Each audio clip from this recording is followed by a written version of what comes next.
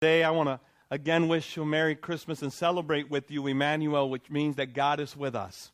God is with us. God's intentions and God's desire when He sent His Son into the world was this, to dwell with us. I want to repeat that again. God's intention and God's desire for you and I, and His desire was to dwell with us. This very real presence will be in the midst of our lives. And today I want to ask you just one question. Will you come? Will you come to the very near presence of God now that He's drawn so near to you? I want to show you this video today. I want you to think about this. Will you come? Oh, come, all ye faithful, joyful and triumphant. Oh, come ye to Bethlehem. Come and behold Him, born the King of angels. Oh, come, let us adore Him. Oh, come, let us adore Him. Oh, come, let us adore Him. Christ the Lord. For He alone is worthy. For He alone is worthy. For He alone is worthy. Christ the Lord will give you all the glory. Will give you all the glory. Oh, we'll give you all the glory. Christ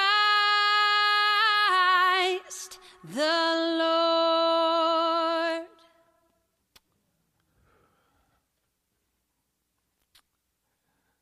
I'm inviting you to come with me to worship Him.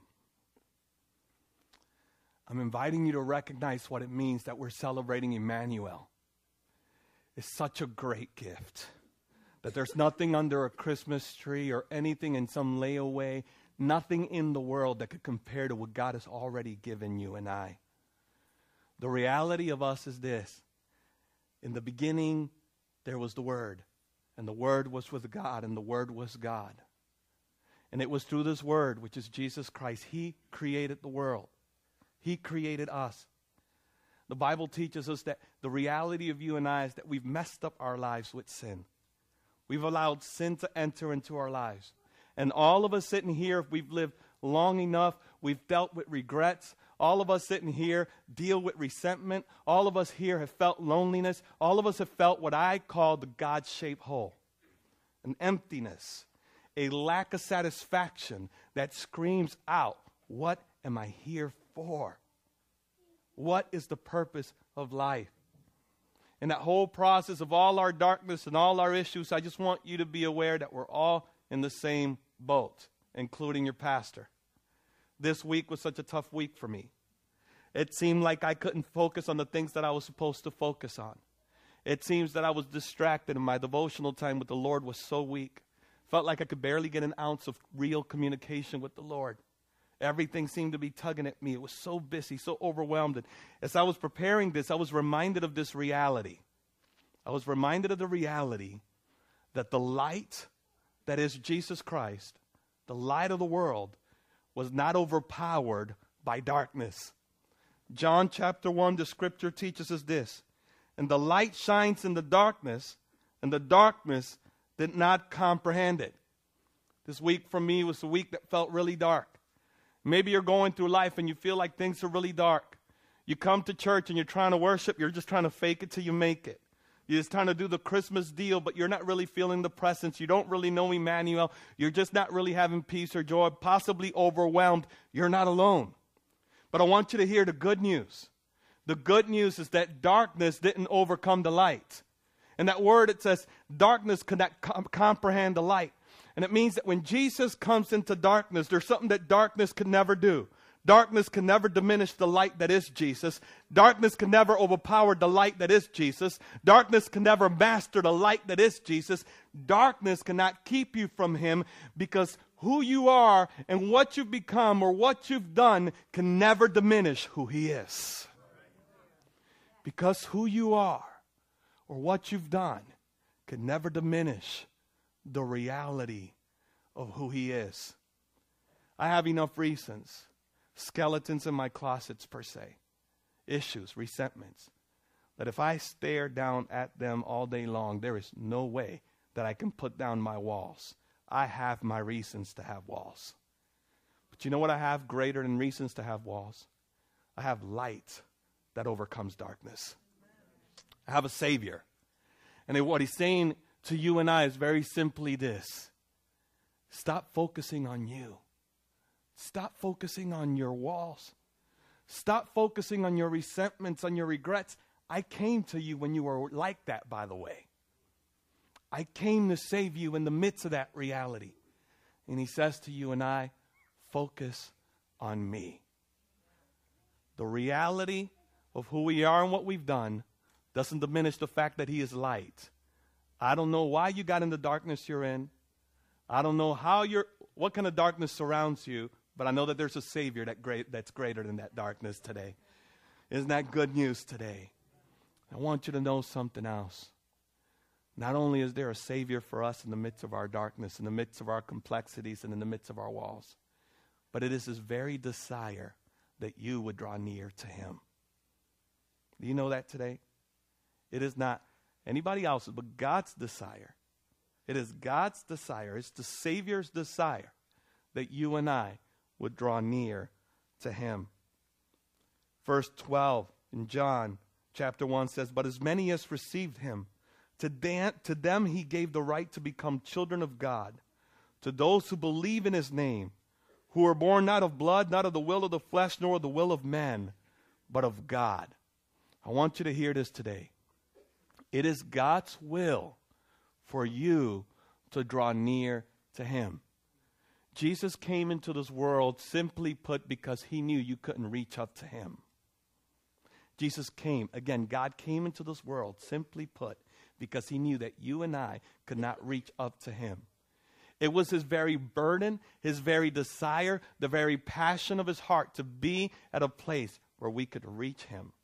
I want you to think about the reality of God, because the scripture clearly teaches of God the Father, God the Son, and God the Holy Spirit, and this beautiful community that existed from eternity's past, right? God lived with his Son from eternity's past. There was community, there was fellowship, right? But still, in the midst of that fellowship, God created you and I because he desired intimacy and a relationship with us. Not that he needs it, but he created us to love us. Do you know that today?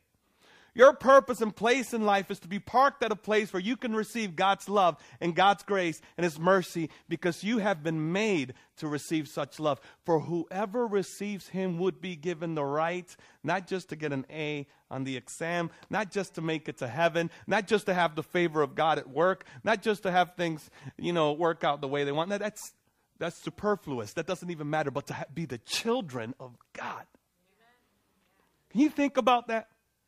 Can I confess something to you? I seldom know how to be a son. I seldom know how to be a son. Not of a father. Had a hard time understanding that, not having a father present.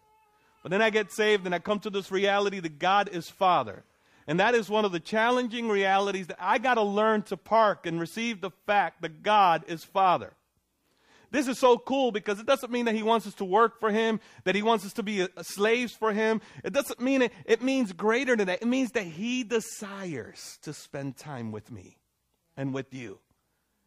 It means that he desires for me to bear his name. He desires for you to bear his name. He wants to bring you along so that you can work with him, even though he doesn't need your help. It is his delight for you to be in close proximity to him. He wants to give us the right to be called the children of God. Do you walk in that today? Because that's what you call spiritual chemotherapy. When the Holy Spirit comes in and he says, I'm changing your DNA from condemnation, from liar, from thief, from sinner separated from me, and I am making you my righteousness, my holiness, my purity, my son, my daughter. It is the desire of God. For some reason, we walk around with this idea that we have to reach up to God, or we got to get it together before we get to God, and things have to be just right before we worship God. But the reality of the matter, he is here. He is here with your issues. He knows you got issues. If you're alive and well, you got issues. And he loves you. And here's another reality that I want to point out to you. Incredible, radical things happen to those who dare to look past themselves, to look at the Savior and draw close to him. Last verse I'll share with you, and we close with this. Verse 14 says, and the Word became flesh, and he dwelt among us, and we beheld his glory, the glory of the only Son of the Father, full of grace and truth. So the Lord Jesus Christ dwelt with his people. And here is John, who in 1 John chapter 1 says, that which we touch, which we held, which we felt, which we embraced, that we witnessed to you. He says, we saw him. We saw him. And can you imagine some of the things that the disciples, saw? I mean, they saw people healed, get up from not being able to walk and being able to hear and being able to see after not seeing. They saw miraculous things. They saw a dude that was in the grave for 4 days. Jesus said, Lazarus, come forth, and he came to life. But one of the most glorious scenes is when Jesus reveals his glories to his disciple, right? He reveals his glory to his disciple. And the radiance of Jesus shows up, and Moses and Elijah's next to him. Can you imagine those boys when they saw that? Must have been like, right? They saw all that, and we read the gospel, and we're like, man, I wish I lived in those days to see some of those things. But I'm going to tell you this. I think God says, no, I got something greater for you now.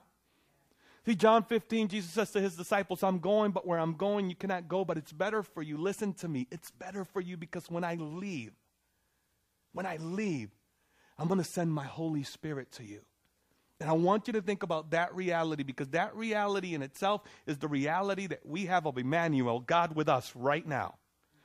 Listen, think about what that means. The greatest person in the universe, God himself, who, by the way, breathed out stars, who spoke the world into existence, who wove you in such a way that your DNA could not be multiplied or duplicated, right? This incredible God said, it's better for you that I leave, that I may send my Holy Spirit. You think the gospel's full with miracles. Can you imagine what would happen if the church believed what Jesus believed about the Holy Spirit in us? Imagine that. Because that is what God desires for you and I. No matter where you're at, no matter what darkness you feel, no matter what mistakes you made, that you, because you make a choice not to look at your walls and your issues, that you would look at the Savior. As you do that, that he would fill you with his Holy Spirit. His very presence will do incredible things. You see, the will of God for you is that every day of your life, you would behold his glory. That you would behold his glory. I was talking to a dear brother yesterday who said to me, man, there were some days, Pastor, where the preacher would preach and the music would be playing, and I was a wreck. Man, I was just weeping. No matter, I just come into church and I was just weeping and sobbing, and I was broken. It was like everything that God did or said, it was just like, it would just move me. And it reminded me of those days. Those days where God moves you so much, you got the ugly cry, right? You got boogers just flying all over. Brother comes up to you. He's like hugging you. He's got Niagara Falls just coming through those 2 holes. And you're like, come here, man. I love you anyway, bro. Just the glory of God just showing up and moving in us. Let me ask you something. Are you still living there? There's no better place to be. I recognize today I need that. And I recognize that's the desire of God for you and I to behold His glory. Would you stand with me today?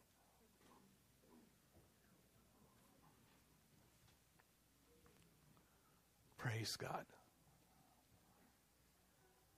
Emmanuel. I want to speak that over your life today. Emmanuel. And I want you to do something that's radical. I want each and every one of you to come up to the altar with me. Everybody, just get up from your seat and come up here. Let's come up here.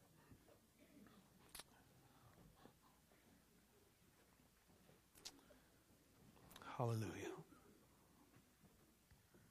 Emmanuel. Emmanuel. God with us.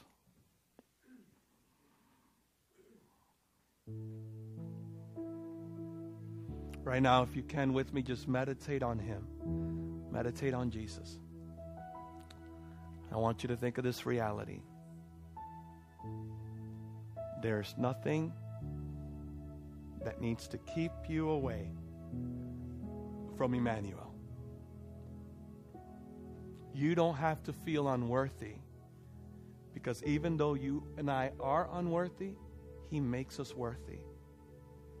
If we believe and call on Him, He makes us worthy.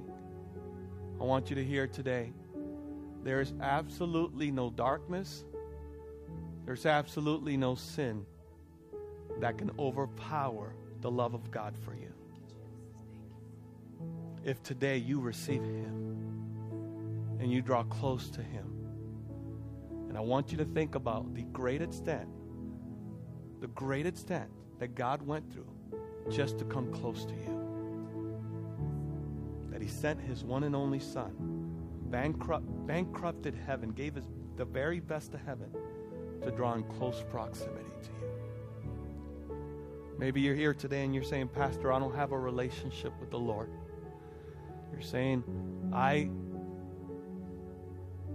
don't know what it is to have God be close to me.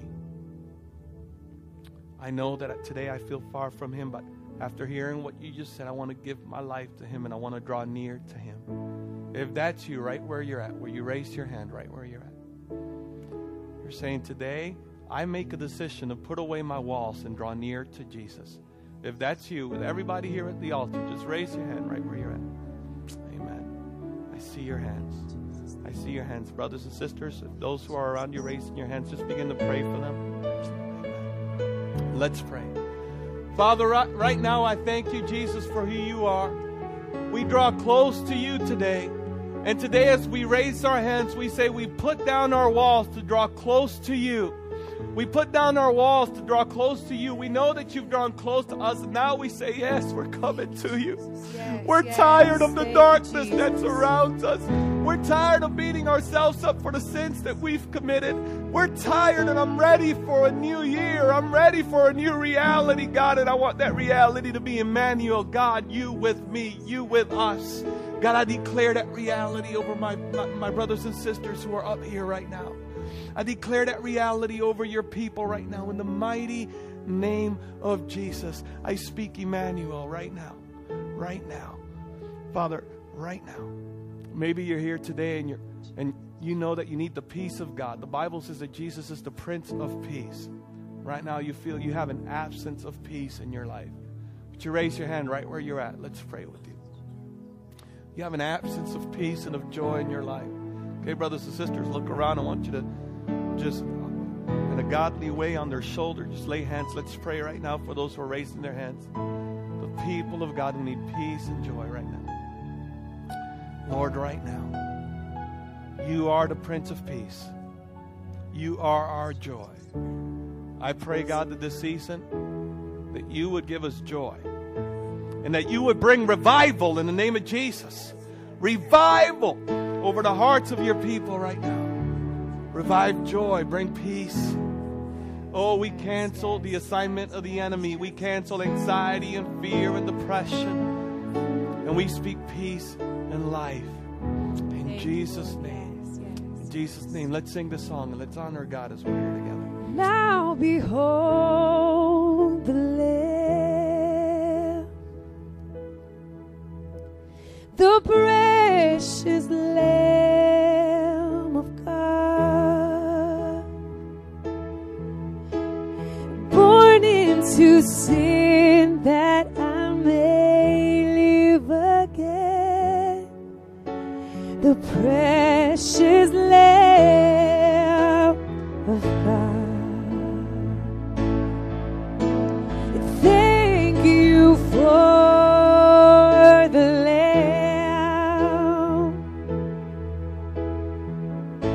the precious Lamb of God. Because of your grace, I can finish this race. The precious Lamb of God.